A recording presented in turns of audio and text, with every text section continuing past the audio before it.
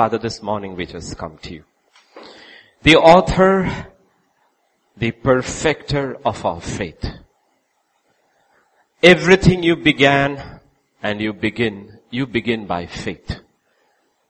And everything in us has to begin in faith. Even this morning, Father, I speak your word that you have given me by faith. And I pray, your children, we will hear your voice. We will believe. We will obey. For it is written, without faith, it is impossible to please God. We want to please you, Lord. I believe that's why we have come here. We want to please you. Teach us. Speak to us. The entrance of your word brings light. And I pray, Lord, that light will come, that our understanding would be enlightened, that we would have clarity in this walk, O Master. Help us, speak to us, touch our ears, touch our heart, touch our walk. For in Jesus' name we pray. Amen, amen, amen. As we continue our study and our fast, we are on our 35th day of our fast. But like I said last Sunday, remember the difference. Fast is neutral. The enemy uses fasting. God also uses fasting. And just like I said, you have seen till this morning during fasting what they do. How something which is so precious can be turned around by the enemy to kill. Well, God says turn it around for life. So, all those who are fasting, 1 meal, 2 meal, 3 meals, whatever it is, I pray God has been speaking to you. Let's look to the Lord today for the word that we have. Last week we saw how the devil tempts using the world in which we are placed and the flesh that is within us to draw us, God's children, away from God. We can draw back to the point of perdition. Okay, of perdition, of going to hell, even if there are a lot of people who say, preachers, big name time preachers who say once saved, always saved, but there is a rider. Only if you continue walking with God. Hebrews 10:38 says that my righteous who walks by faith, if he draws back, my soul will not be pleased with him. And the next verse says, but we are not of those who draw back to perdition. We can draw back all the way to hell. Okay, so the devil will always try to draw us back so that we either lose our soul in eternity, or we don't, we at least forfeit our crown when the day of judgment comes.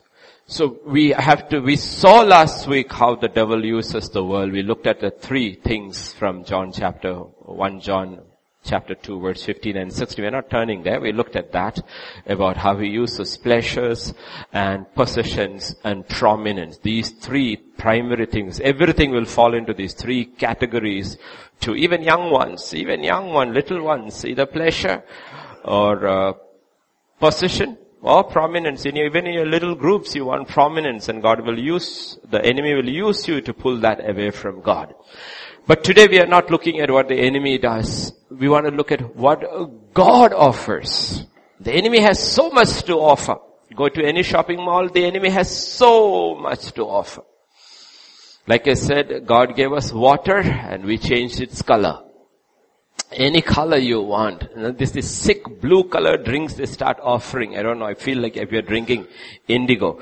But, everything the enemy offers. You look at anything God has made and you will see the enemy has made it into 12 million varieties. But through it all, God still offers, which is to the spiritual eye unbeatable. But for us to understand and appreciate what God offers, there has to be a reset in our minds. That's why Romans 12:2 says, do not conform to the pattern of this world. Do not conform to this world. But be transformed by the renewing of your mind. In our minds, there has to be a reset. The problem is we see everything through the eyes of the world. And that's the struggle with most people face, because most people, to be honest, got saved. had the salvation experience much later in life, and because of that the world was already set in, and they were never separated from the world. So because the world was already set in and then they came into the kingdom of God, everything they perceive, even what I speak or you hear from another servant of God, you see it with worldly eyes and interpret it using worldly terms, and it's the struggle you face. That's why, like I said, in the Bible, you look at anywhere, any man of God whom God has used powerfully, they were all brought in from the wilderness. They were brought in deliberately from the wilderness because they had to have a separation from the world so that they could really understand and hear and interpret what God was speaking to them. And it was for that purpose God led Israel out of Egypt into the wilderness first before they could possess the promised land. Because if you took them straight into the promised land, they would have made the promised land like Egypt. But they could not enter into the promised land because through the wilderness they only talked about Egypt, the world they had left. And always we also, God's children, we come out of the world, we come into the church, but the world is crowding into our minds. So there has to be a reset if we need to understand the kingdom of God and appreciate the kingdom of God. That's why many Christians, true, genuine believers, find this walk with God so difficult. Yet tomorrow when they go back to their offices, they are at ease. They have work pressure, but they don't find that other pressure of walking in the world. They find it very easy and they love it. They enjoy, they joke, they have fun, they have everything. But they find the walk with God so tedious. And ultimately they start drawing back. And they don't leave the churches. What they do is they go to the comfort of religion. And Christianity becomes another religion. And when you do that, everything that BJP and RSS say is true about you and me. We just did Dharam Parivartan. And there's no need to do that because Jesus did not come to bring a religion. Jesus came for this primary purpose that we could have life from above and a relationship with God. And if you're caught in a religion called Christianity, you can go back to the religion of your forefathers because it makes no difference to the kingdom of God. He did not come to establish a religion. That's why there has to be a reset over here, a reset. And why is it so difficult? It's simply because of the nature of God's kingdom. God's kingdom is defined by, as Jesus says, or the writer of Hebrews says in Hebrews 1:8, but to the Son, he says, the Father says to the Son, your throne, your kingdom, O God, is forever and ever. Your kingdom, your throne, O Son, Lord Jesus, is forever and ever. But your kingdom, the scepter of your kingdom, is defined by righteousness. A scepter of righteousness is the scepter of your kingdom. That's the problem. His kingdom is defined by righteousness. If it was anything else, then it wouldn't be so difficult to walk with God. But because His kingdom is defined with righteousness, unless we continue to grow in righteousness, we cannot progress into that kingdom. It's as simple as that. When a person is genuinely born again, he enters into that kingdom, the kingdom of righteousness. This is only the person who has sincerely repented of his or her sins and genuinely accepted Jesus as his Lord and Savior. And the result is, when you do that, the result Scripture clarifies in Romans 5:1, he says, therefore having been justified by faith, only by faith, you are justified just as if you never sinned. You are declared righteous by God from the throne room. You have peace with God through our Lord Jesus Christ. This is what happens at salvation. At salvation, what happens is you are imputed with righteousness by God. Otherwise, you cannot enter into the kingdom of God.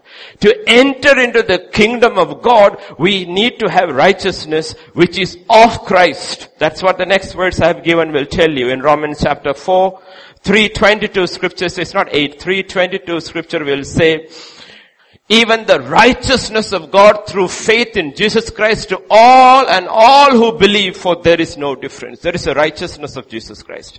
In the parable of the wedding, one of the parables, Jesus talks about the crowds and all coming in, the banquet hall is full, and in the middle of it there is one man who doesn't have the wedding dress. And he says, friend, how did you get in here? Where is your dress? And he says, pick him up and throw him into outer darkness. Anybody who has to enter into God's kingdom, there is one condition. At the gate, you receive the righteousness of God. The gate is a place of judgment. At that place, either you will be judged for your sins, or Jesus will be judged for our sins. And if you accept the mercy that Jesus offers, and we accept our own faults and our own sins, and we genuinely repent, there we receive the righteousness of Christ. And it's only that, when that happens, that we can enter into the kingdom of God. But remember, this is imputed righteousness. This is something which God declares from His throne room. You are justified. You are righteous. But from there begins the walk in the newness of life. Abstaining, like we saw last Sunday, from fleshly lusts, worldly living, and living in obedience to the word of God. This is the walk of righteousness. We grow in righteousness. We walk in righteousness. We continue to grow in righteousness. Let's look today what happens if you continue to grow in righteousness. Let's look at a few verses. Psalm 92 verses 12 to 15. The righteous shall flourish like a palm tree. He shall grow like a cedar in Lebanon. Those who are planted in the house of the Lord shall flourish in the courts of our God. They shall still bear fruit in old age. They shall be fresh and flourishing, to declare that the Lord is upright. He is my rock, and there is no unrighteousness in Him. The righteous shall flourish. There is a picture given here. Scripture says, the word of God says, she will flourish like a palm tree. You see? It says, you shall, go back to verse 12, you shall flourish like a palm tree. Yet if you look, so many Christians are lingering in the same place. They haven't flourished, they haven't moved spiritually. There is nothing coming into their lives, while others seem to be actually going down spiritually. Why? God makes so many promises in the Bible, so many promises. They say over 9,000 promises in the Bible to His people. And Scripture says in 2 Corinthians 1:20, every promise is yes in Him and amen to the glory of God through us. All the promises of God in Him are yes. Every promise is yes and amen in Christ Jesus. If we are a set of people, the only set of people on earth, the believers, with all the promises of the living God, then what's the struggle? The struggle is this. All the promises of God are only to the righteous.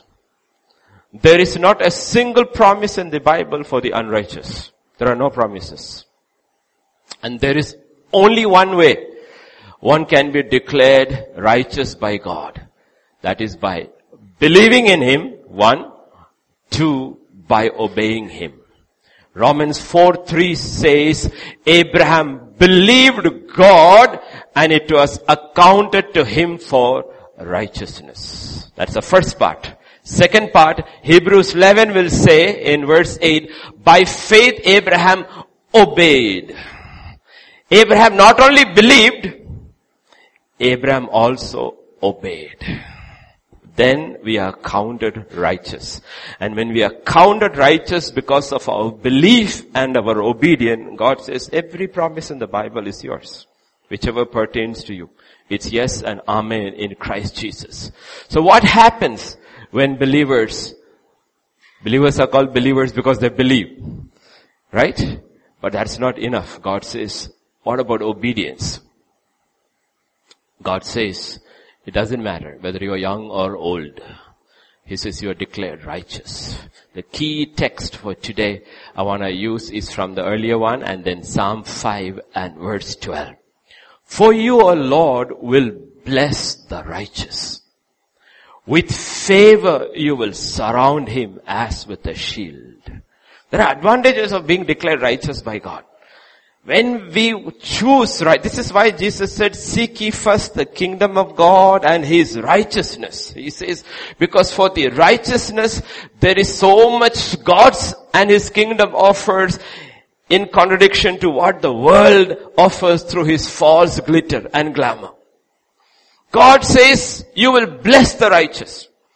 And with favor you will surround him like a shield. The favor of God will surround them like a shield. Take note of this one word, favor.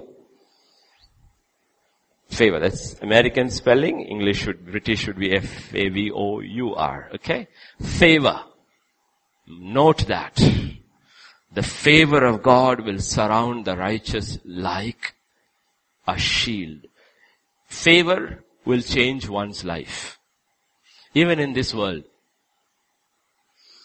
favor will change. Okay, we understand what favor is. Favor in the Bible, it's administered, it's used in the terms of speed, in terms of strength, in terms of wisdom, in terms of brilliance, in terms of learning.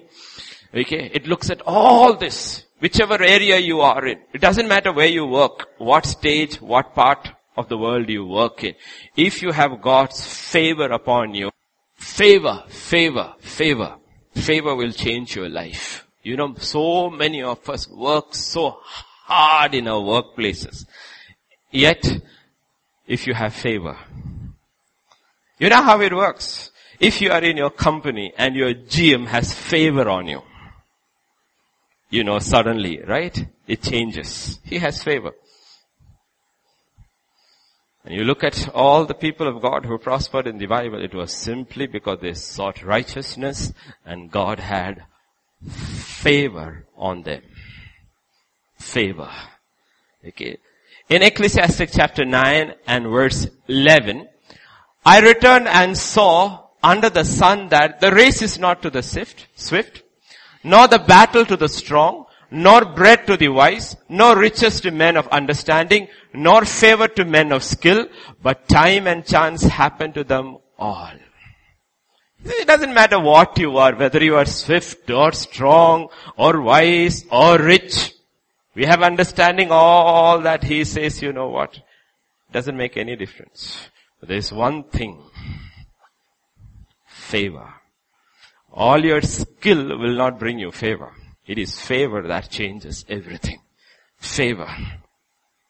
Can change your destiny. Somebody said it like this. Your destiny is only limited by the level of favor you enjoy. About little Samuel, who chose to obey God and walk in his way even when he was a small boy, it is written in 1 Samuel and chapter 2:26, and the child Samuel, this Hebrew word child is for a small kid, maybe 5 or 6 years old kid, grew in stature and in favor, both with the Lord and with men. Okay. Because that's how his mother had trained him, how to choose righteousness above everything else. You are in a very wicked place, but that makes no difference. Even if you are young, you can still choose righteousness. Hannah had made it very clear she did not release him to Shiloh until she had weaned him, but she had put the righteousness of God into his heart so that when he went into the world, he chose righteousness. And because he chose righteousness, you will see, even as he is growing in stature, he is growing in favor with God. Favor with God. Because if you only talk about the world, we never understand what God offers. The devil can never match. What changed Joseph's destiny? Though his brothers plotted against him and sold him to slavery, and his mistress falsely accused him and had him thrown him into prison. Every point you look at him, This young man chose righteousness, and scripture will say it doesn't matter where he is. In Genesis 39, scripture will say, but the Lord was with Joseph and showed him mercy and he gave him favor. He always had favor.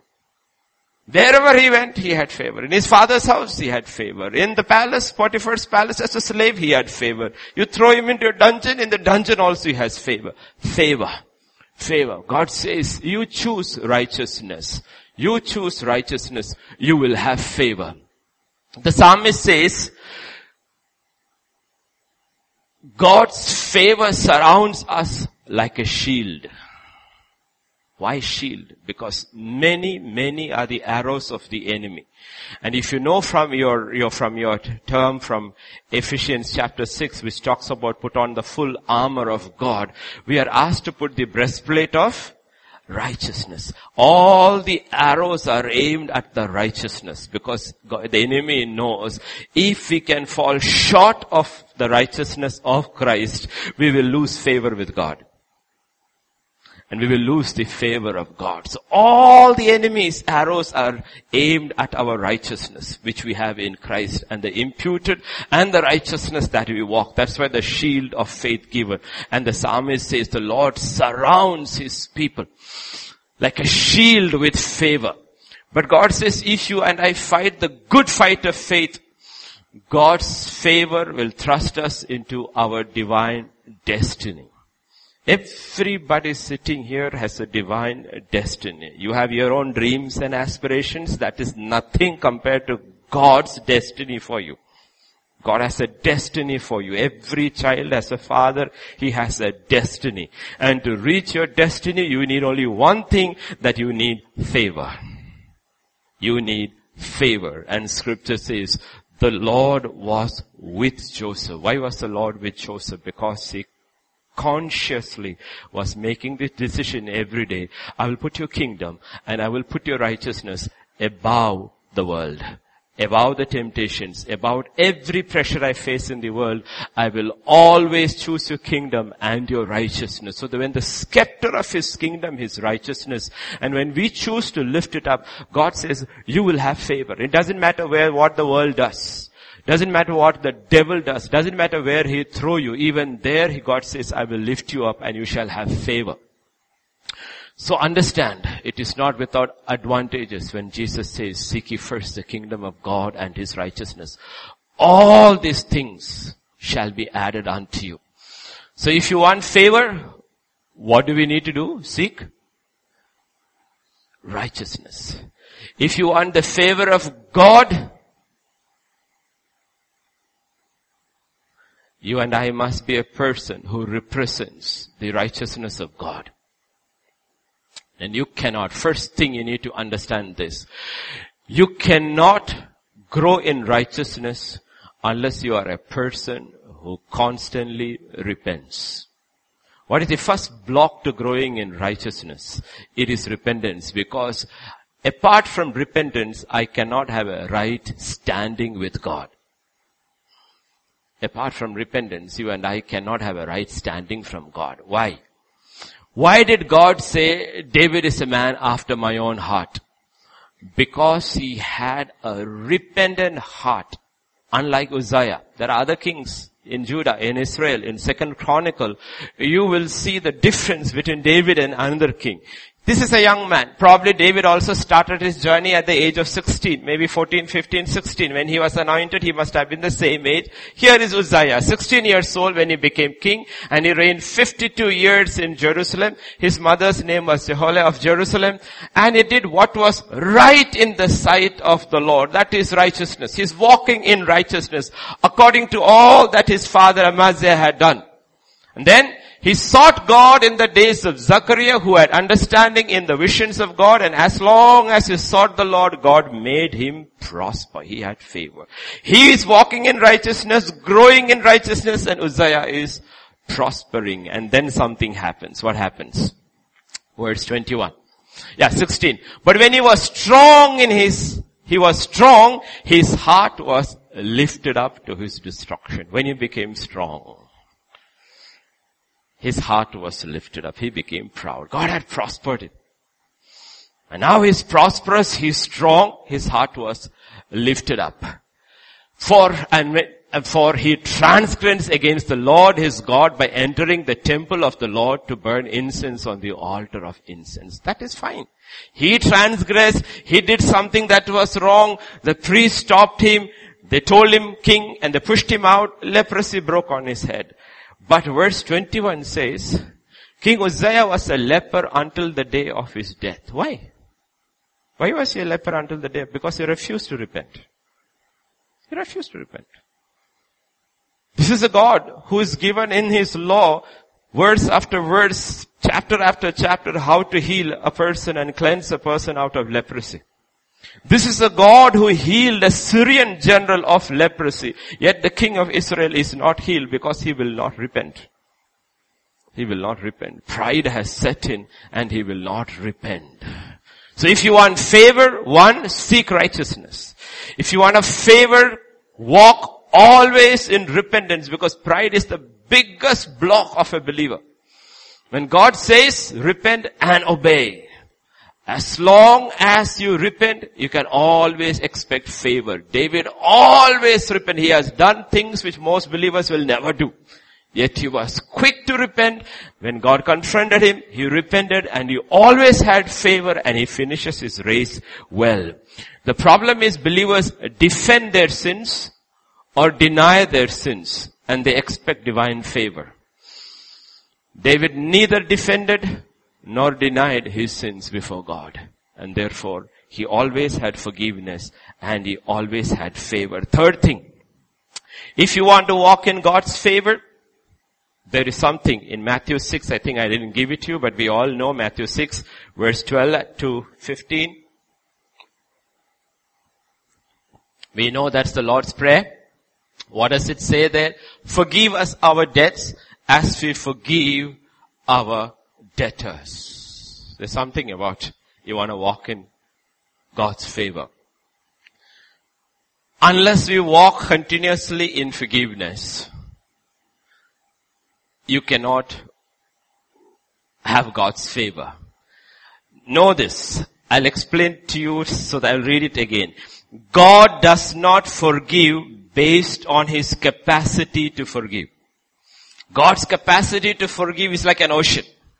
But he does not forgive according to his capacity to forgive. He forgives according to the proportion we forgive. His forgiveness may be like an ocean, but we may have only a teaspoon. And God says, if it's a teaspoon that you use, you will receive a teaspoon from my ocean of mercy. That's how. That's the problem with God's mercy. Don't take God's mercy for granted. There is something strange about God's mercy, unlike all his other attributes. And Paul will say that in Romans 9 and verse 15. He will say, for he says to Moses, I will have mercy on whomever I will have mercy. It's not guaranteed. It's not guaranteed. He says, I will have mercy on him. Lord, forgive me. Forgive him. God says, I will have mercy because I'm watching him. I see stuff which you don't see. You saying, forgive, he looks so nice. He says, yeah, to you. But I show mercy to whom I want to show mercy.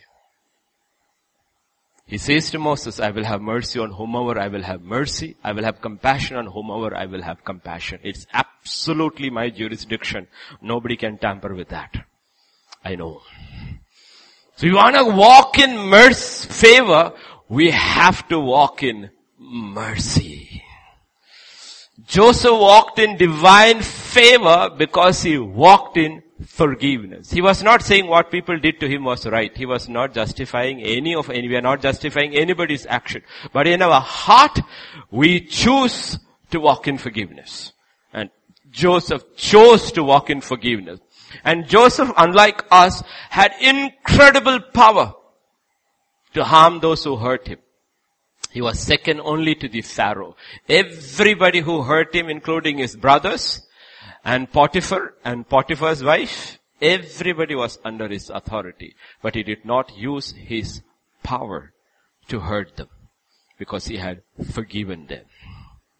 Okay. So God says, A time is coming when the whole of creation is groaning for the sons and daughters of God to be revealed. Why are they groaning? Because these are the ones who will rule. These are the ones who will judge man and angels. Can I give power into your hands? I'm watching you now. Just think into our hearts and say, if we had 10% of Joseph's power, what would we do?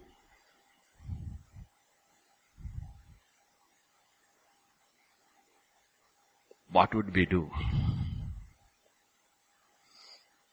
So understand, third thing, if you want to walk with God, in God's favor, walk in forgiveness. Fourth, Hebrews 7:7 and Psalm 133, 2-3.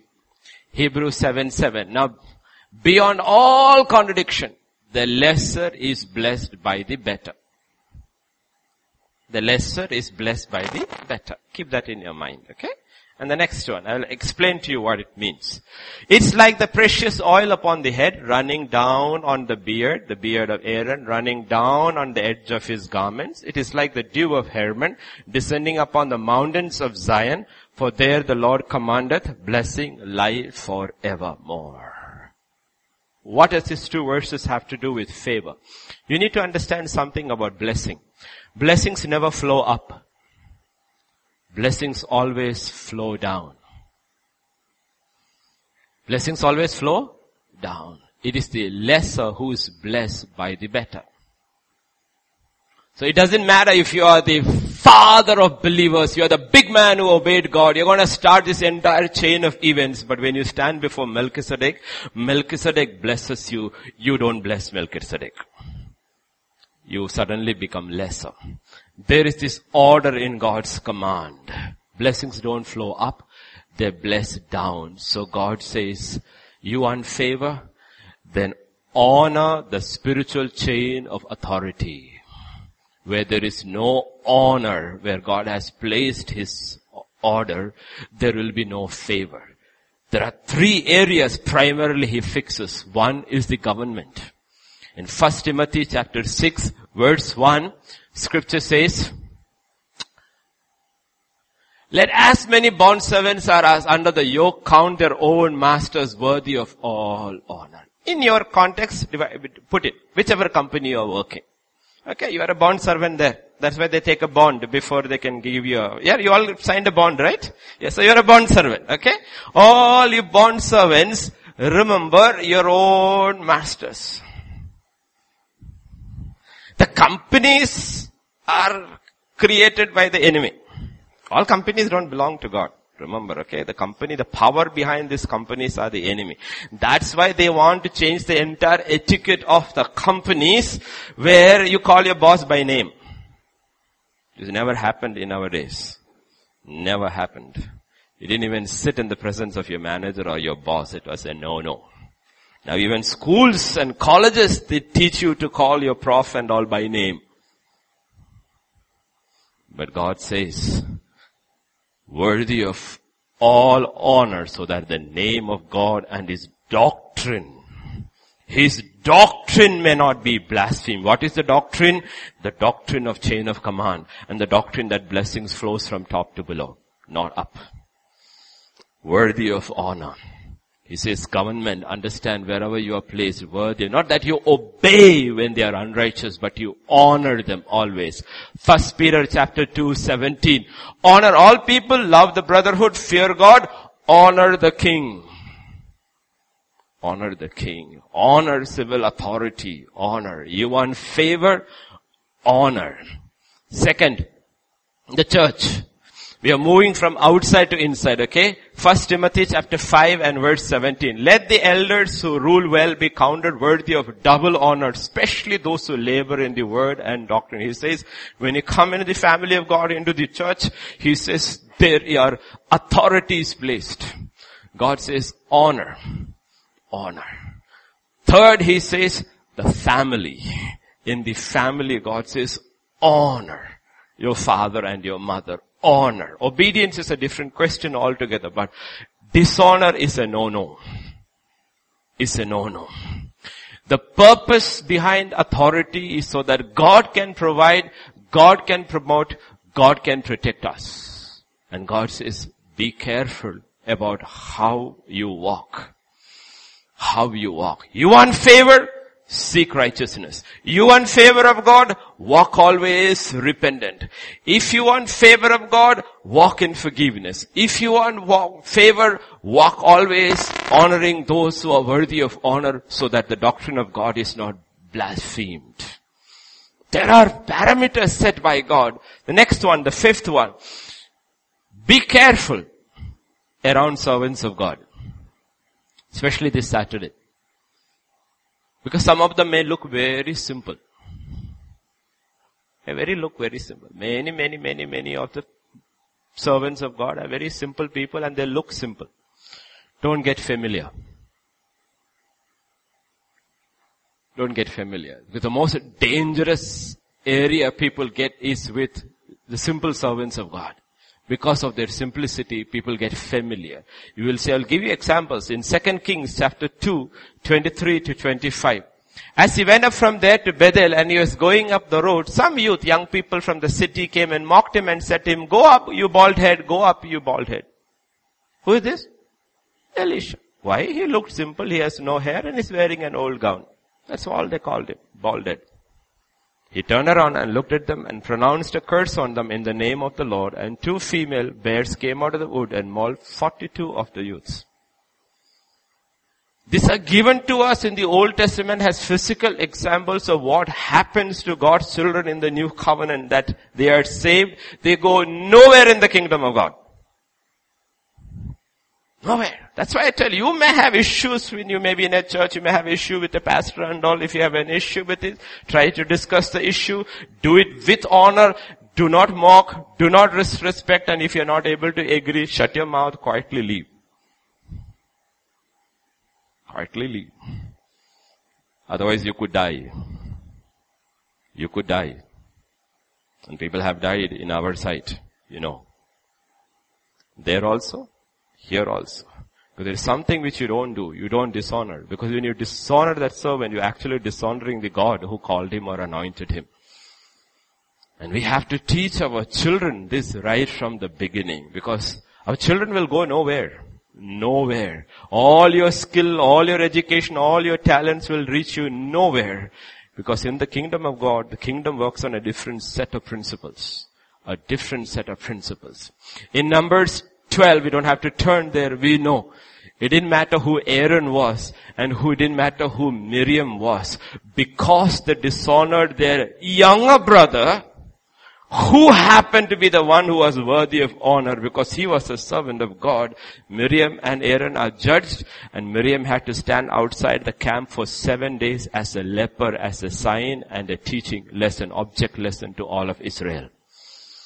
In Numbers 16, it didn't matter how big the group of elders were. Korah, Dathan and Abiram and 350 of all the elders of Egypt turned against one simple servant of God called Moses, and they all perished. And in 2 Kings chapter 5 and verse 20 we know when Naaman is healed and he offers Elisha money, and Elisha says, no, I won't take a pie from you, and he goes. Gehazi, you know why Gehazi went after? Because Gehazi, the servant of Elisha, the man of God, said, look, my master has spared Naaman the Syrian while not receiving from his hand what he brought, but as the Lord lives, I will run after him and take something from him. In his heart, he had contempt for Elisha. He said, what kind of a fool is? Should make use of every opportunity. He had contempt in his heart for his master, Elisha. This is a good opportunity to make money. This man is giving you tons of gold and you are saying you don't want gold. Okay, you don't want it, I want it. I'm smarter than you. And you know the result of it. He and his descendants will continue as lepers forever. Not just because he took the gold. It's because also he dishonored his master. That is why it didn't matter what Saul did to him. David honored Saul. Even though he knew God had rejected him, David always honored Saul. He ran away from him, he kept away from him, but he honored him all through. And you will see it didn't matter what Saul did, David always had favor of God with him. Why I'm telling you is that you will all have issues in your workplaces. You'll all have issues in your workplaces. If you cannot handle it, if you have to leave without dishonor. I have told you over and over and over again, but I have to drum it because there is a generation that is growing up who doesn't understand what honor is. I told you the last time I worked in my secular place in the college where I worked, my principal was my student. It's a very difficult position to be. You can still call him and check with him. I never sat in his presence unless he told me, sit down, sir. Never entered his office unless he told, I knocked and wait and he said, come in, sir. Never was familiar with him. Though he was my student. He always called me sir and I called him sir. Never. We always knew the difference, how to handle each other. While the vice principal, same thing. Monday to Saturday, sir, he will say, Sir James, come sit down. But Sunday was a different story altogether. Sunday was church. And when the underground church gathered, the vice principal who was a believer, came into one of my churches. There, he sat down and I stood up and he called me sir because honor had changed. Position had changed. And we kept it very clearly 2 years the same way. Monday to Saturday, you are my boss. Sunday, you are not my boss. I am above you. We stick to that because that's how the kingdom works. And all the married sisters sitting over here, over and over and over and over, scripture is not telling you love your husbands. No, he says honor, honor, honor, honor if you want favor. You don't honor your husband, you will not have favor. You will not have favor. It's all connected in the kingdom. Children don't honor their parents. God says no favor. No favor. But children, your father may be wrong. Your father may be absolutely wrong. It doesn't matter. You honor your father, God says you will have favor. On the day, you have to hear it 1,000 times before it sinks in your head. Your father could be absolutely wrong, as Jesse was absolutely wrong. When Samuel came to Bethlehem that day, the only son he did not call to be prepared, sanctified and ready for that great occasion was the youngest one, David. He probably told him, you go to look after the sheep, because even in the father's eyes, he thought this fellow is good for nothing. He's only good to look after sheep. But the boy honored his father, and he was out in the wilderness looking after the sheep. He honored his father. But when the appointed moment came, God rejected all the 7 sons, and he told, that boy in the wilderness is the one who will have my favor. Simple reason, because he honored, though his father was wrong. Your father and your mother doesn't have to be right. That doesn't give you the right to dishonor them. You can disobey if they tell you to break a civil law or a criminal law or a spiritual law. You can say, sorry dad, I cannot do it because it is written. That's a different thing. But you cannot dishonor. You cannot dishonor your husband because scripture says your husband is your head. And the comparison of the headship is with Christ. It's not even with your boss in your office. As Christ is the head of man, so is the man the head of woman. The question is, will anybody dishonor Christ if you were to come over here? No. Everybody will bend their knees and they will be all worshipping if you were to walk in over here. He's your head. Why? We miss out on favor because the kingdom of God, the scepter of that kingdom is righteousness. This is what it means to seek His righteousness. How do I seek His righteousness? God says, looking at one area now, when it comes to honor, when it comes to forgiveness, when it comes to repentance. This is how you seek the righteousness of God. God says, you seek righteousness. I promise you one thing. You will be always have favor. Doesn't matter where you go, you will always have favor. And Joseph always had favor. The next one, 6th one. Luke 6 and verse 38. Give and it will be given to you. It's not spend and I will recharge your credit card. No. Give and it shall be given to you. That's how God's kingdom is. You want favor? Irrespective of your circumstances, God says, this is the law in the kingdom. If you don't give, you will not receive. That's why the examples in the Bible always used are the poor. The poor woman of Zarephath, the poor Shunammite widow, the little boy with 5 loaves of bread. These are all poor. But they gave. That's how it is. That is how it is. And as you grow older in the Lord, He will start checking your giving in everything. If you're very miserly with the time you give God, you will always realize you don't have time for anything. You never have enough time. You're always rushing, never able to finish anything. Yet when you are generous with your time to God, you are able to fulfill every need. Why? Because the favor of God is coming with you. Jesus always had time for His Father. Always had time for His Father. Woke up early in the morning, went into the wilderness, and He spent time with His Father and came, and then He's ready for work. It didn't matter what hit Him that day. He was ready for it because favor was there. In your giving, whether it is money or anything in your giving, we are only generous in our giving of anger, bitterness and unforgiveness. We are very generous. No holes. God says no. The things of the kingdom. This is the law. Give. Give. And it will be given back to you. Pressed down, shaken together. It will be given back to you. For what? So that you can give even more. And it keeps on. It's an unending supply that happens. 7. Never stop praising God. Don't let the devil or your circumstances steal God's praise from your lips, because Scripture says God has ordained praise. The devil knows that. The devil knows praise is like a double-edged sword. Like anyone who continuously in his heart through his lips keeps on praising God, the favor of God will surround him and her and follow him wherever he goes. So the devil knows, I will use circumstances to stop you from singing, stop you from praising, stop you from lifting God up in your circumstances. In Psalm 67, verse 5 to 7, let the peoples praise you, O God. Let all the people praise you. Then the earth shall yield her increase, and God, our own God, shall bless us. When does God bless us? When does the earth start giving it the increase? Your earth, your field in which you are working. Where are you blessed? When does your field start bringing forth a harvest? It is when the people praise God. Praise God. And the verse 7. And God shall bless us, and all the ends of the earth shall fear Him. All the earth and shall pray. These are all laws in the kingdom. God says, you praise me. My favor will surround you like a shield, and it doesn't matter what your circumstance is. Your circumstances does not define your praise. Your praise is defined by God, who is above your circumstances. In Acts chapter 16 and verse 25, but at midnight,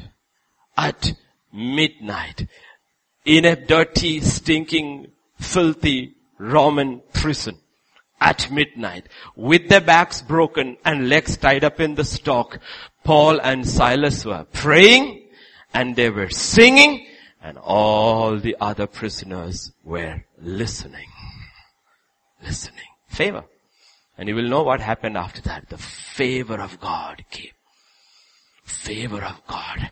By now, as we grow older in the Spirit, more into maturity, we should be by now reached the point where we are calling others and asking for prayer. I'm struggling. No, it's a time you are praising, so others call you for prayer.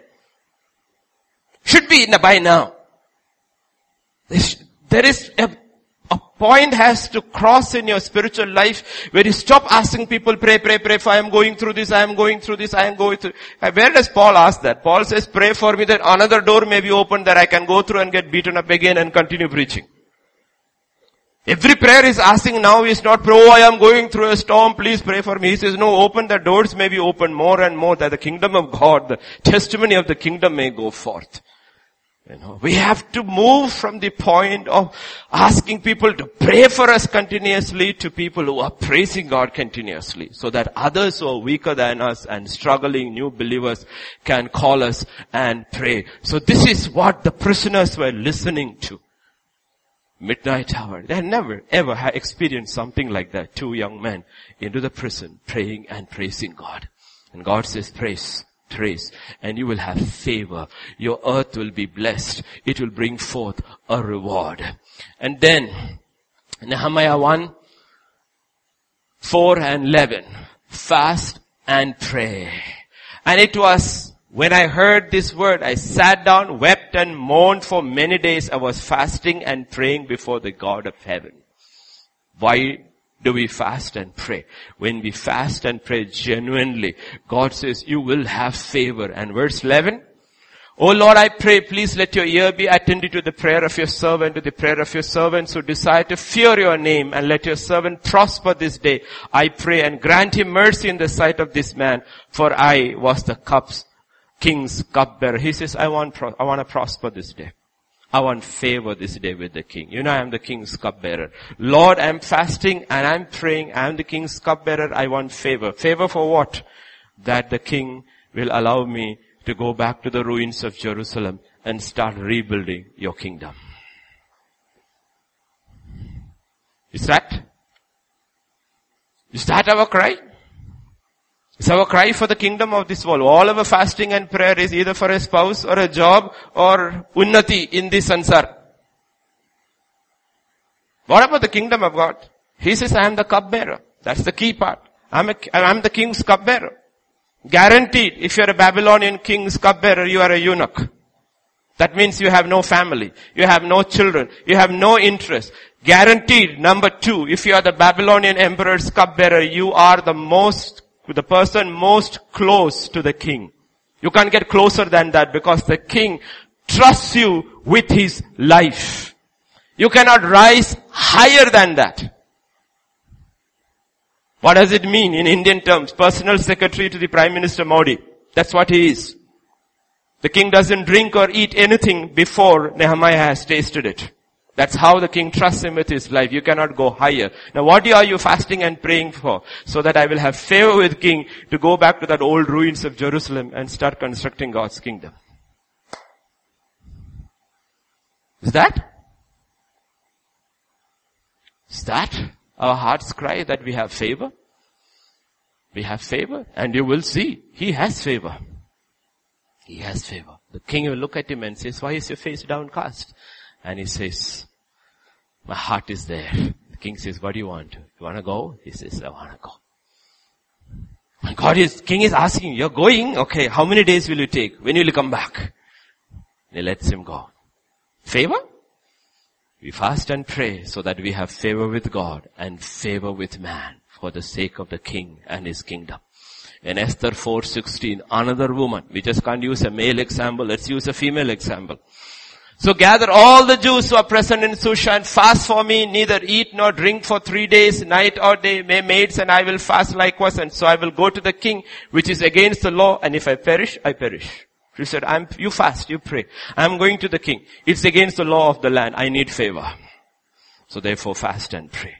All of Jews in Shushan are praying. All the maids of Esther are fasting and praying. All of them are fasting, praying, because one woman realized the kingdom of God and his people is more important than my life or my position. We fast and pray to rise in position or preserve her position. She is risking her position. He cannot rise higher than what Esther has reached for the kingdom of God. And you know what happens in Esther 5:6-8. Scripture says, the banquet of the wine, the king said to Esther, what is your petition? It shall be granted you. What is your request? Up to half the kingdom, it shall be yours. Can you think about it? You're given a chance like that. The king says, up to half the Babylonian empire is yours. And Esther answered, my petition and request is this. You know what her petition? What is that? The safety of my people. I don't want half the kingdom. I want God's people to be safe. Is that our cry? This can work both ways. Both ways you can work. Wickedness also works that way. Righteousness also works that way. A righteous person who has been fasting and praying is not tempted by what the king is offering, because his or her heart is connected to the kingdom of God and the welfare of God's people. So she says, my people, When Salome dances before Herod, Herod also says, up to half my kingdom. She says, I don't want half your kingdom. I want that fellow's head. 2 women. 2 women. Pictured in the Bible. Esther, Salome. Both were offered by respective kings half their kingdom. Look at their choices they made. We need favor. Favor with God and with favor with man. All these people lived and worked under difficult circumstances. They had the most hostile enemies against them. But they had favor. What did they have? They had favor. Psalm 90 and verse 17 says, let the beauty of the Lord be upon us and establish the work of our hands. Yes, establish the work of our hands. KJV will say, the favor of God will establish the work of our hands. We want to work. That's not enough. We want our work to be established. And scripture says, it is the favor of God. It will establish. Even our enemies, God says, if favor is with you, will be favorably disposed towards us. In Exodus 11 and verse 3, scripture says, the Lord gave the people favor in the sight of the Egyptians. The Egyptians are their enemies. But God gave His people favor in the sight of the Egyptians. You getting the picture? That's why we seek righteousness. That is why scripture says the righteous shall flourish like the palm tree. In Hebrews 1:9, scripture says Jesus loved righteousness, hated lawlessness. Therefore God, your God, has anointed you with the oil of gladness more than your companions. Okay? More than. We have to love righteousness. Don't confuse terms in the Bible. No? Like yesterday to the young people I was talking about discipline. Discipline is a container. Discipline is what? A container. Worldly people also have discipline. It's a container. But godly people have discipline which is filled with righteousness. You can pursue righteousness, you have righteousness, but if you don't have discipline, the righteousness will all leak away. You can have incredible discipline with no righteousness. You can have incredible righteousness with no discipline. Incredible discipline but no righteousness. What is his name in the Bible? Ahithophel. Such a disciplined man that even before he goes to kill himself, commit suicide, he puts everything in order, folds his bedsheet, pillow, everything, and then hangs him because disciplined.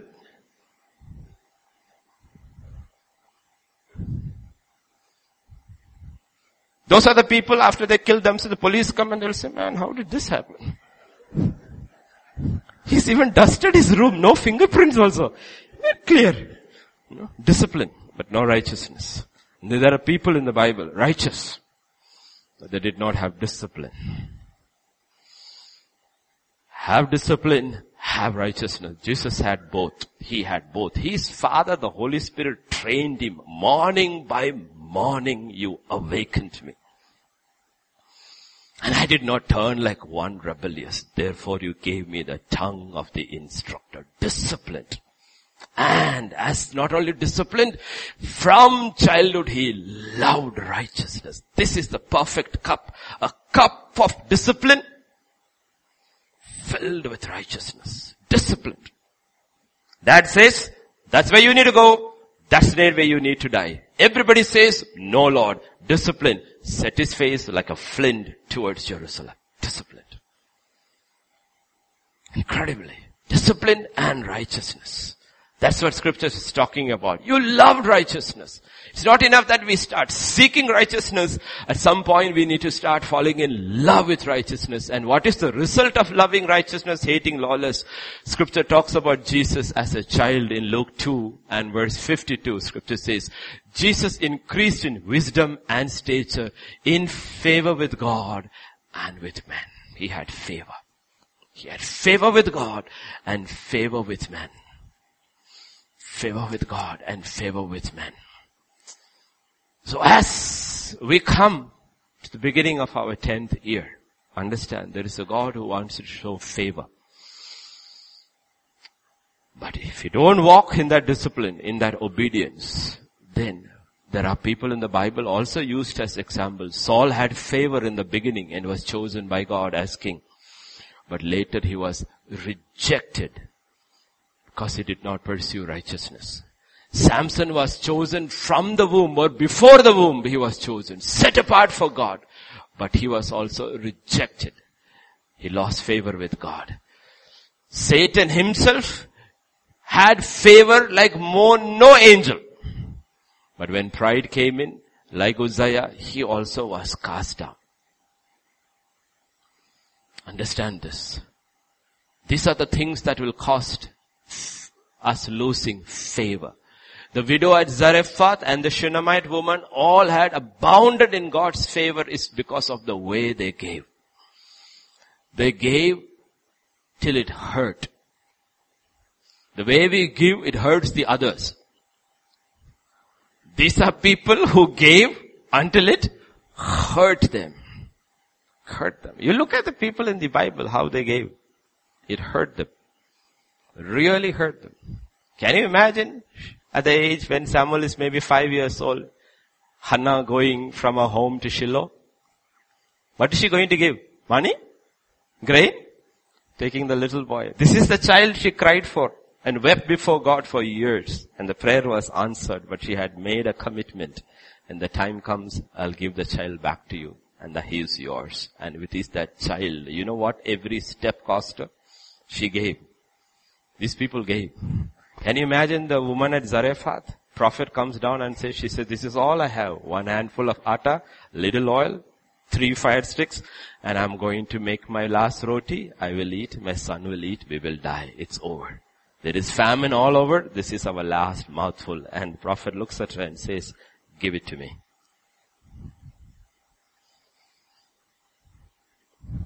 God says, remember, you want favor?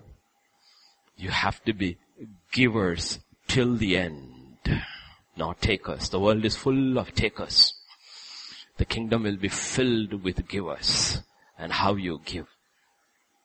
Prayerlessness. Prayerlessness, I know, it's a major plague in the church. Not this church, church around the world. Our prayers are all karyakrams. It's not life.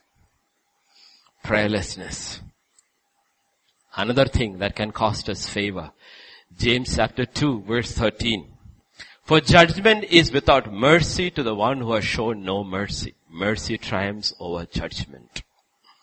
In the New Testament, whenever the church took a judgment, at the bottom it always was mercy. It was not feelings, it was mercy. Whole purpose was that, okay, deal with this man, cut fellowship with him, don't talk to him at all, let them really go through the ringer, and when they repent and come back, take them back. Otherwise don't take them back, because at the point, the bottom is mercy. The bottom is mercy. Every judgment was at the bottom was mercy. Every judgment. And God says, if you judge without mercy, you will also be judged without mercy. You know, there's this wonderful example in the book of Judges in chapter 1, verses 5 to 7. And they found Adoni-Bezek in Bezek and fought against him, and they defeated the Canaanites and the Perizzites. Then Adoni-Bezek fled, and they pursued him, caught him, and cut off his thumbs and his big toes. They caught him, cut his thumbs off, and cut his big toes off. What did he say? And Adoni-Bezek said, 70 kings with their thumbs and big toes cut off used to gather scraps under my table. As I have done, so God has repaid me. That's what he used to do. Every king he defeated, he used to catch him, cut his thumbs off, cut his toes off, and they used to crawl around his table looking for scraps. His day of judgment came. And God used his people to judge him in the same way because he judged without mercy. There's something else here over there. We're not getting it. What does it mean to lose your thumb and your toes? That's what the devil wants to do. Take your thumb and your toes off, because without a thumb, you cannot work. You cannot hold. Without your toes, your walk and your work is affected. The world is full of thumbless and toeless people because there is no righteousness in them. It's been taken off. It's been taken off by the powers of darkness. That is why one day when God judges them, there will be no mercy at all. No questions asked. Adam, who told you are naked? Eve, what have you done? Satan, no questions. This is a curse over you. No questions. Because he will be shown judgment with no mercy. No mercy. Understand scripture, how it works, and apply it into our own lives. This is not the destiny of God's children. This is not the destiny of God's children. God's children, as we saw in Isaiah 92, they are supposed to flourish. Flourish. 92 we saw, they are supposed to flourish in the courts of the Lord, in the house of the Lord. Yeah, Psalm 92. Verses 12 to 15, the righteous shall flourish like a palm tree. Like this grow, like I said, however they will flourish, only those who are planted in the house of the Lord. There are people who are flourishing in the world. When the world is judged, they will also go away. Also go away. All your records, all your certificates, all your medals will be all part of that fire. Add to the glow. Add to the glow. There are many people who are flourishing in Pharaoh's court. Is their names mentioned? Only Joseph. There are many people who flourished in Babylonian court. Are their names mentioned? No. Only Joseph. Only Joseph. All of them must have had their certificates and plaques and everything. Joseph had only one certificate. It was called Certificate of Righteousness. It's the only certificate. And he had God with him. Because I'm telling you, because that's the thing. You go to almost any Christian home, all you will have is the trophies, or you will hear stories of their trophies. What difference does it make to the kingdom of God? Nothing. It's not nothing. For everybody who's good in the world, you will have 10 others better. Honest? But everybody who's righteous, different thing. Understand how the kingdom of God evaluates people. It's not the same way. He who will righteous shall flourish. Why does the righteous flourish? Why does he? Reason? Psalm 1, verse 2 and 3. What does it say? His delight is in the law of the Lord, and his law he meditates day and night. He shall be like a tree planted by the rivers of water. What is his delight? Latest videos. Day and night. Latest gaming device. Or talk incessantly on the phone. This is our delight. Or shop till you collapse.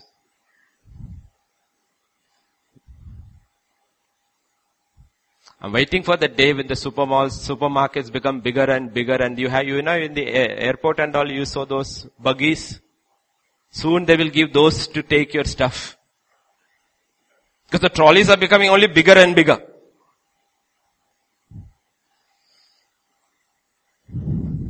What is your delight?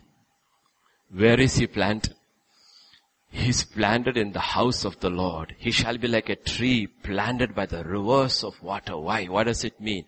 He did not touch the surface of the word of God. He went deep in. He went into the depth of the word of God and he planted his roots over there. Deep. He went. What is the comparison? Remember, the righteous is not compared to the mango tree. The righteous is not compared to the apple tree. The righteous is compared to the palm tree in the desert. This is a tree that lives in hostile circumstances. Very hostile. But the roots are very, very deep. It is not a kind of tree when autumn comes, all its leaves go and it is looking brown and dry. No, this is the kind of tree in the hottest sun and the most hostile circumstances always looks green. You put him in the synagogue, he will praise God. You will put him in the church, he will praise God. You put him in the prison, he will still praise God because he is like the palm tree. Some people can worship God only when the ambience is right. You have to create an ambience. Otherwise, there is no praise, no worship. When things start going out of hand, the worship also goes out. But that's not the palm tree. The righteous flourishes like the palm tree. It's an evergreen tree. It's an evergreen tree. And if you are in the desert and you're walking through the hot, dreary desert, you are looking for a palm tree to find a little shade. It gives shade to the weary. To the weary, you have a word for the season. Psalm 50 talks about Jesus. He was the original palm tree that was planted in the house of God. Its scripture says in Isaiah 50 and verse 4.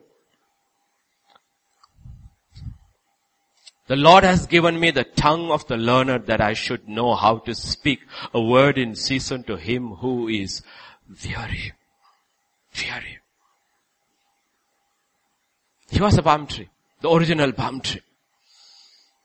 So you always have a word.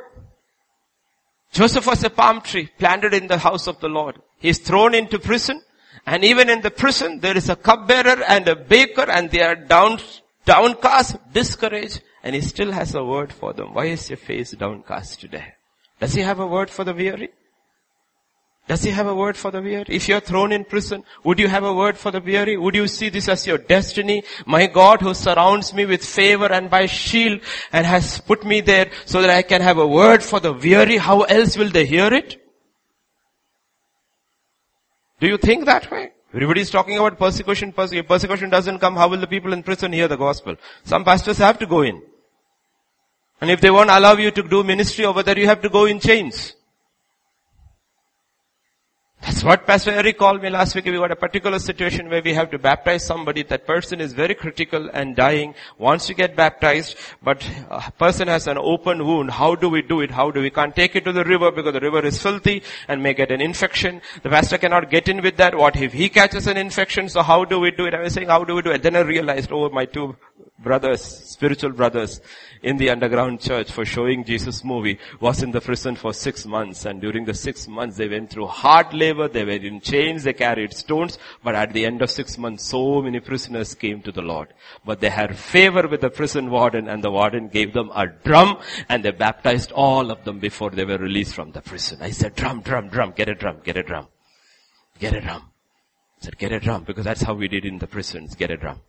Fill it with water. So yesterday, if I'm right, or today, they are doing the baptism. Get a drum, fill it with water. Why? Why do you go to prison? Doesn't matter. Do you have favor? Favor, the favor of God surrounds us. Because in the world we will think favor. If I have favor, I'll become an engineer. If I don't become an engineer, only a technician, then I don't have favor. Who told you? If I become a doctor, I have favor. Otherwise, I have no favor. Who told you? Who told you all these things? Who told you? That's what I said. We see everything with worldly eyes. We are not able to see the kingdom of God.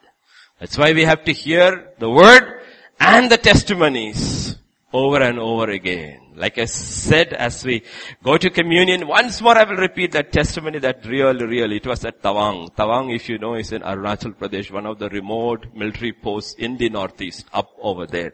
And there was this Lance Nayak. If you know Indian army, you can't go lower than that. If you go lower than that, you will hit the ground. The lowest soldier rank is what? Lance Nayak. This Lance Nayak was orderly in officers. That's what Lance Nayaks do. Carry the children's cricket kit, carry the Memsaf shopping bags, and he joins the army to fight for the nation. But that's not what he does. He carries these things. Okay, understand, don't go by the flyers. What happens is a different reality. This is a Lance Nayak. He's got one little room as a quarter over there beside the officers' quarters over there. But that man is a believer. And is an anointed believer. Monday to Saturday, he is Lance Nayak. He does all this. Sunday, it's a different thing. You see a crowd at his room. All the people standing in line so that he would pray over them. That was a different reality. That was the kingdom of God. And some of the people who knelt before him were officers with ranks, kneeling before him with stars and the collar. That's a different reality. That's the kingdom of God. That's what I'm talking about. Destiny. You and I have to fulfill that destiny of God. share in the kingdom, it matters. Because we see with worldly eyes, we'll only see favor has important position, succeeding, salary figures. We see all this as favor. No, the devil can give it to you. No big deal. He offered more than that to Jesus. You worship me, I'll give you all the nations of the world in a shot. He said, I'll give it to you. It's mine to give. All these things doesn't mean you have favor with God. Favor with God is connected with righteousness. Did you seek righteousness? God says favor shall be like a shield. That's what it's talking about. The palm tree flourishes in the desert. Where nothing else can thrive, the palm tree thrives. 12 months a year, it thrives. And God says, that's what my people are called to be. To thrive in the most hostile circumstances. Betrayed by people, abandoned by people, all kinds of things can happen. But God says, you will still thrive. Because God is with you. That's the promise. God is with you. And that's the kind of people God is raising up in the last days, because the world is even more getting hostile. And we need palm trees. Mango trees will be cut down. Apple trees will shrivel. We need palm trees. Those who are planted in the house of God, whose roots have gone in very, very, very deep into the word, that even their very soul is nourished by the very life of Jesus Christ. So this morning, our first Sunday of the 10th year, even as we come to communion, it's time to reflect back and ask ourselves, what am I? Some have crossed 10 years, some 8 years, 9 years, whatever, how many years. You need to ask this question. In the kingdom of God, let us use a simple worldly term. What is my utility value? Am I being used more now or less? Has I shrunk in the kingdom of God, or have I increased of use in the hands of the living God? Because scripture says in the book of Timothy, in a noble house, there are many kinds of vessels, some for noble, some for ignoble. If a man or a woman cleanses himself or herself, he can be a vessel of honor in the master's hands. That is what happens when you seek righteousness. You become a vessel of honor. Your utility only increases. Only increases. In Jacob's house, Joseph was only used to take care of his brethren. In Potiphar's house, Joseph was only used to take care of the household. In the prison, he was used to take care of all the prisoners. You see, his utility is only increasing even in spite of the hostility he is going through. Finally, he is put in charge of Egypt. Not only take care of Egypt, times of plenty, but when famine came, he's taking care of the entire world who is sent to Joseph. His utility is only increasing. That's what God is saying. That's your destiny. That's your destiny. You will only increase and increase and increase, because that is the call of God for every child of his. That's what he told his disciples. You see all this and you are all flummoxed? He says, greater things than these you shall do. If Jesus walked and they touched the hem of his robe and people got healed, when Peter walked, his shadow healed people. He says, I am a father who will keep nothing back from my children who walk in obedience and righteousness, because I get my joy when I see my children do well. You have to believe. Lord, here I am. The 10th year is here. I just want to be a vessel in your hands. I don't care what the world says about me. I care what you say about me. Use me to the maximum. Here I am. Even in the old age, scripture says, even in their old age, they bear fruit. Even in the old age, they bear fruit. That is the public symbol of the man who ate the word of God, brought the very word of God to mankind. Moses, scripture says in Deuteronomy chapter 30, if I am right, or 32, it will say about Moses. Moses was 120 years old when he died, and his eyes were as strong, his ears were as strong as the day of his youth. Why? Because this was a man who was planted in the house of the Lord. So there is a physical representation given to him. Even in his old age, he's bearing fruit. He's bearing fruit. And it's the days before he's about to die, you have him prophesying over Israel and says, hear, O Israel, this is what the Lord says. He's still bearing fruit, which is still we are studying and meditating upon. Jacob The day he's about to die, scripture says, stood up and he called his children and said, come, O sons of Jacob, hear what Israel has to say. And he prophesies over his 12 children, 12 tribes, the nations, and the prophecies are still coming to pass. And Hebrews 11:21, if I'm right, will says, Jacob leaned on his staff and blessed his people. What is he doing? He's an old man bearing fruit even on the day of his death. God says, because you are rooted in the house of God. We don't die. We sleep in Christ. But even before we fall asleep, we still bear fruit. Because we are called to bear fruit. Because Jesus said, when you bear fruit, it is for the glory of the Father. Shall the elders also please come? Keep that in your heart as you go back home. The righteous shall flourish. They shall flourish.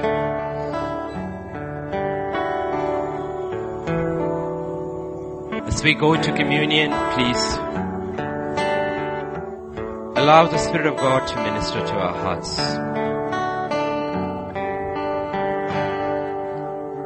Father, this morning we just come to you, Lord.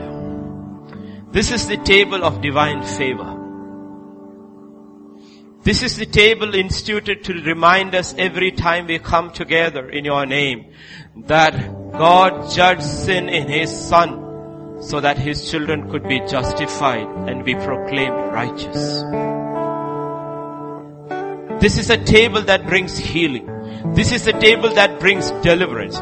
This is a table that enables us to continue to seek your righteousness. This is a table of divine favor. I pray, Father, that we understand the true meaning of this cup that you have instituted. Because you said, unless you eat of my flesh and drink my blood, you can have no part of me, Father. Help us to see the spiritual meaning, Lord, today. Help us to seek your kingdom and your righteousness. All of our heart. Put it before everything else. So that even today, we go from your house knowing we are forgiven. Knowing that the blood of Jesus has cleansed us. And the very body of Christ has empowered us to continue to seek your will and walk in your ways. Thank you, Father. Thank you. Be with us when as we partake of these emblems. For in Jesus' name we pray. Amen. Please keep the emblems in your hand and we shall partake of it together. Jesus, my Redeemer, name above all names, precious Lamb of God, Messiah, oh, sinners, thank you, oh, my Father.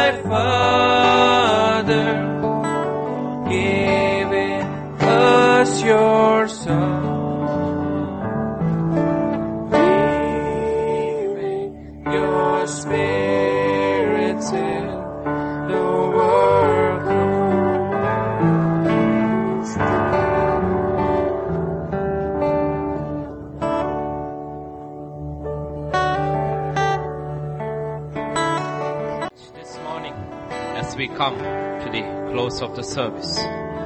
Like we keep saying and you hear over and over again.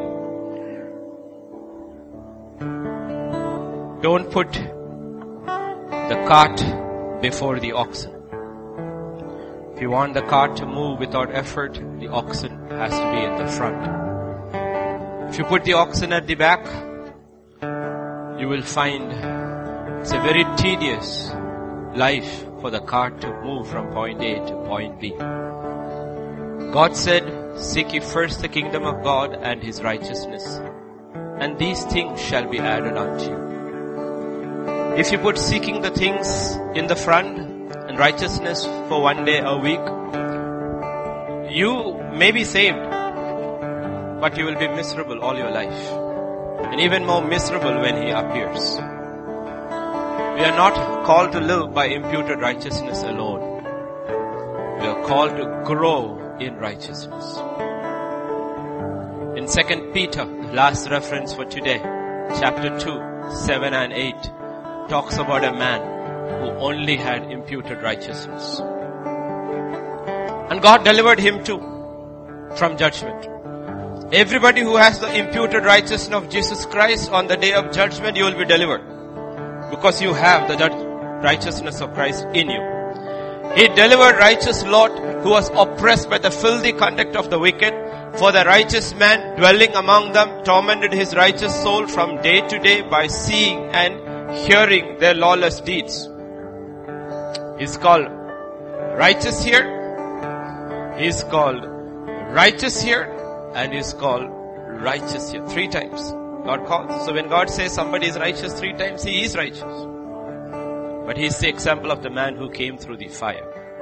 He went after the world and the things of the world. He acquired it all, but on judgment day, he lost it all. Not only did he lose it all, he lost half his family too.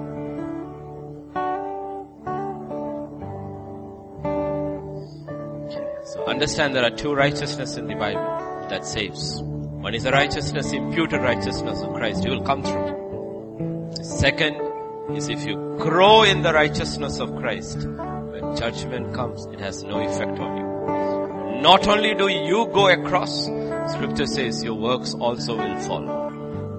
Because those were works of righteousness. The trap the devil does with believers is to get you caught into the life of Lot. See the world, see the glitter of the world, and start building up in this world. And God says, don't you know, a day of righteous judgment is coming. And the tragic thing is not for you. It is for your family, and it's for your neighbors.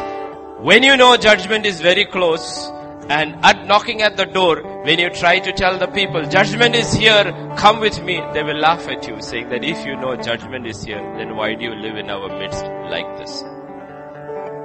Even his sons-in-law laughed at him. That's what Scripture says, because how do we live in the light of judgment? That's why Jesus said, seek the righteousness of God. Seek ye first the righteousness of God, His kingdom. Don't worry about things. Whatever is needed to fulfill your destiny in God's kingdom, it will be added. It will be added supernaturally. Absolutely supernaturally. You don't have to worry about it. You don't have to work for it. You just have to work for the Lord. It will be added. That's what the Bible proves. That's what the Gospels prove. Doesn't matter. The need is small. The need is big. It doesn't matter. It will be met by God. It will be met by God. Promise you by the authority of Scripture and from experience, it will be met by God. Don't have to worry. God has never called a man or a woman to live his life and do his work at his expense. No, he says at my expense. At my expense. The saddest thing of believers, they are struggling, slogging and working, and yet they're not putting the kingdom first. Putting the kingdom first. Put the kingdom first. Put His righteousness first, and see how the rest flows into your life. There's an enormous joy of living day to day, knowing God is with you, and His favor is surrounding you like a shield. Many are the plans of the wicked ones, the enemy, the powers of darkness and their co-workers on earth. But God says, it shall not touch you. It will not touch you. Fly by the night, day or night, it will not. It will not. When you die, it will be on my appointed day. They cannot kill you. They cannot. God's children are not killed. They cannot be killed. Jesus himself said, you cannot kill me. I will lay down my life and I will pick it up on the other side. He was the perfection of righteousness. See those things, because we live a life inside which is already overcome death. Even death has been swallowed by a victory. Do not be aimless, young people. You need to have very clear focus, very clear vision. What is that you? What does my Father want me to be? What do you want me to be, Lord? What is the call, your call upon my life? What do you want me to be? I want to be first. I want to be a palm tree. I want to be a tree that is planted in your house. I want to bear fruit till the day I leave. Lord, I look at Abraham, I look at Isaac, I look at Jacob. Lord, my start wasn't good. I didn't have Abraham's start, I didn't have Isaac's start. Lord, most can identify, my start was like Jacob. Lord, I want to finish like Jacob. I don't want to finish like Abraham. I don't want to finish like Isaac. I want to finish like Jacob. Finish like Jacob. That's why the nation is not called Abraham. The nation is not called Isaac. The nation is called Israel.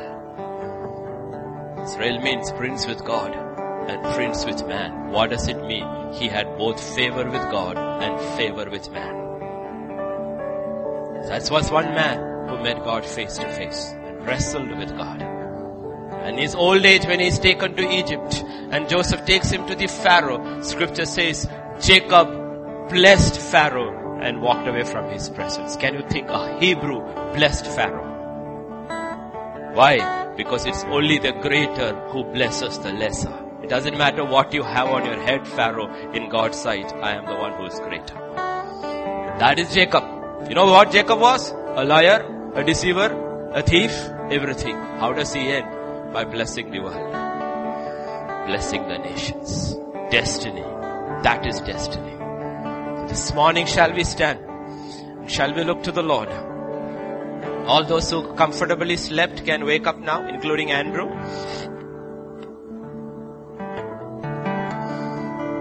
Shall we look to the Lord? Father, this morning we come to you. We need a touch from you, Lord. There are many here in this house, in this hall, who are struggling. They're struggling with their flesh. They're struggling with the world. But you are the answer. You are the answer. Your word promises us that you have blessed us with every spiritual blessing in Christ Jesus. We are hidden in Christ. Our life is hidden in Christ. We are complete in Christ. I pray today, Father, somebody would go from his hall free. Somebody would be delivered from the cravings of the flesh. Somebody would be delivered from the glitter of this world. Somebody would be saved and delivered from self, from the prominence they are seeking in this world. Somebody. Because you came to set the captives free.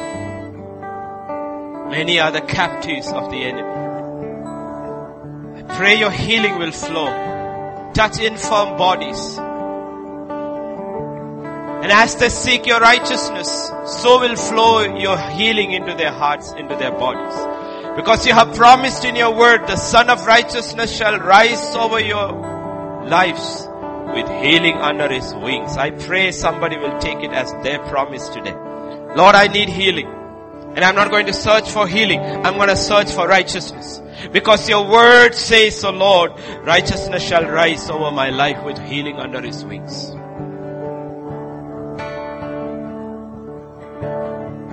Somebody needs protection. And I pray, Father, they will seek righteousness. And they will see your favor is a shield around them.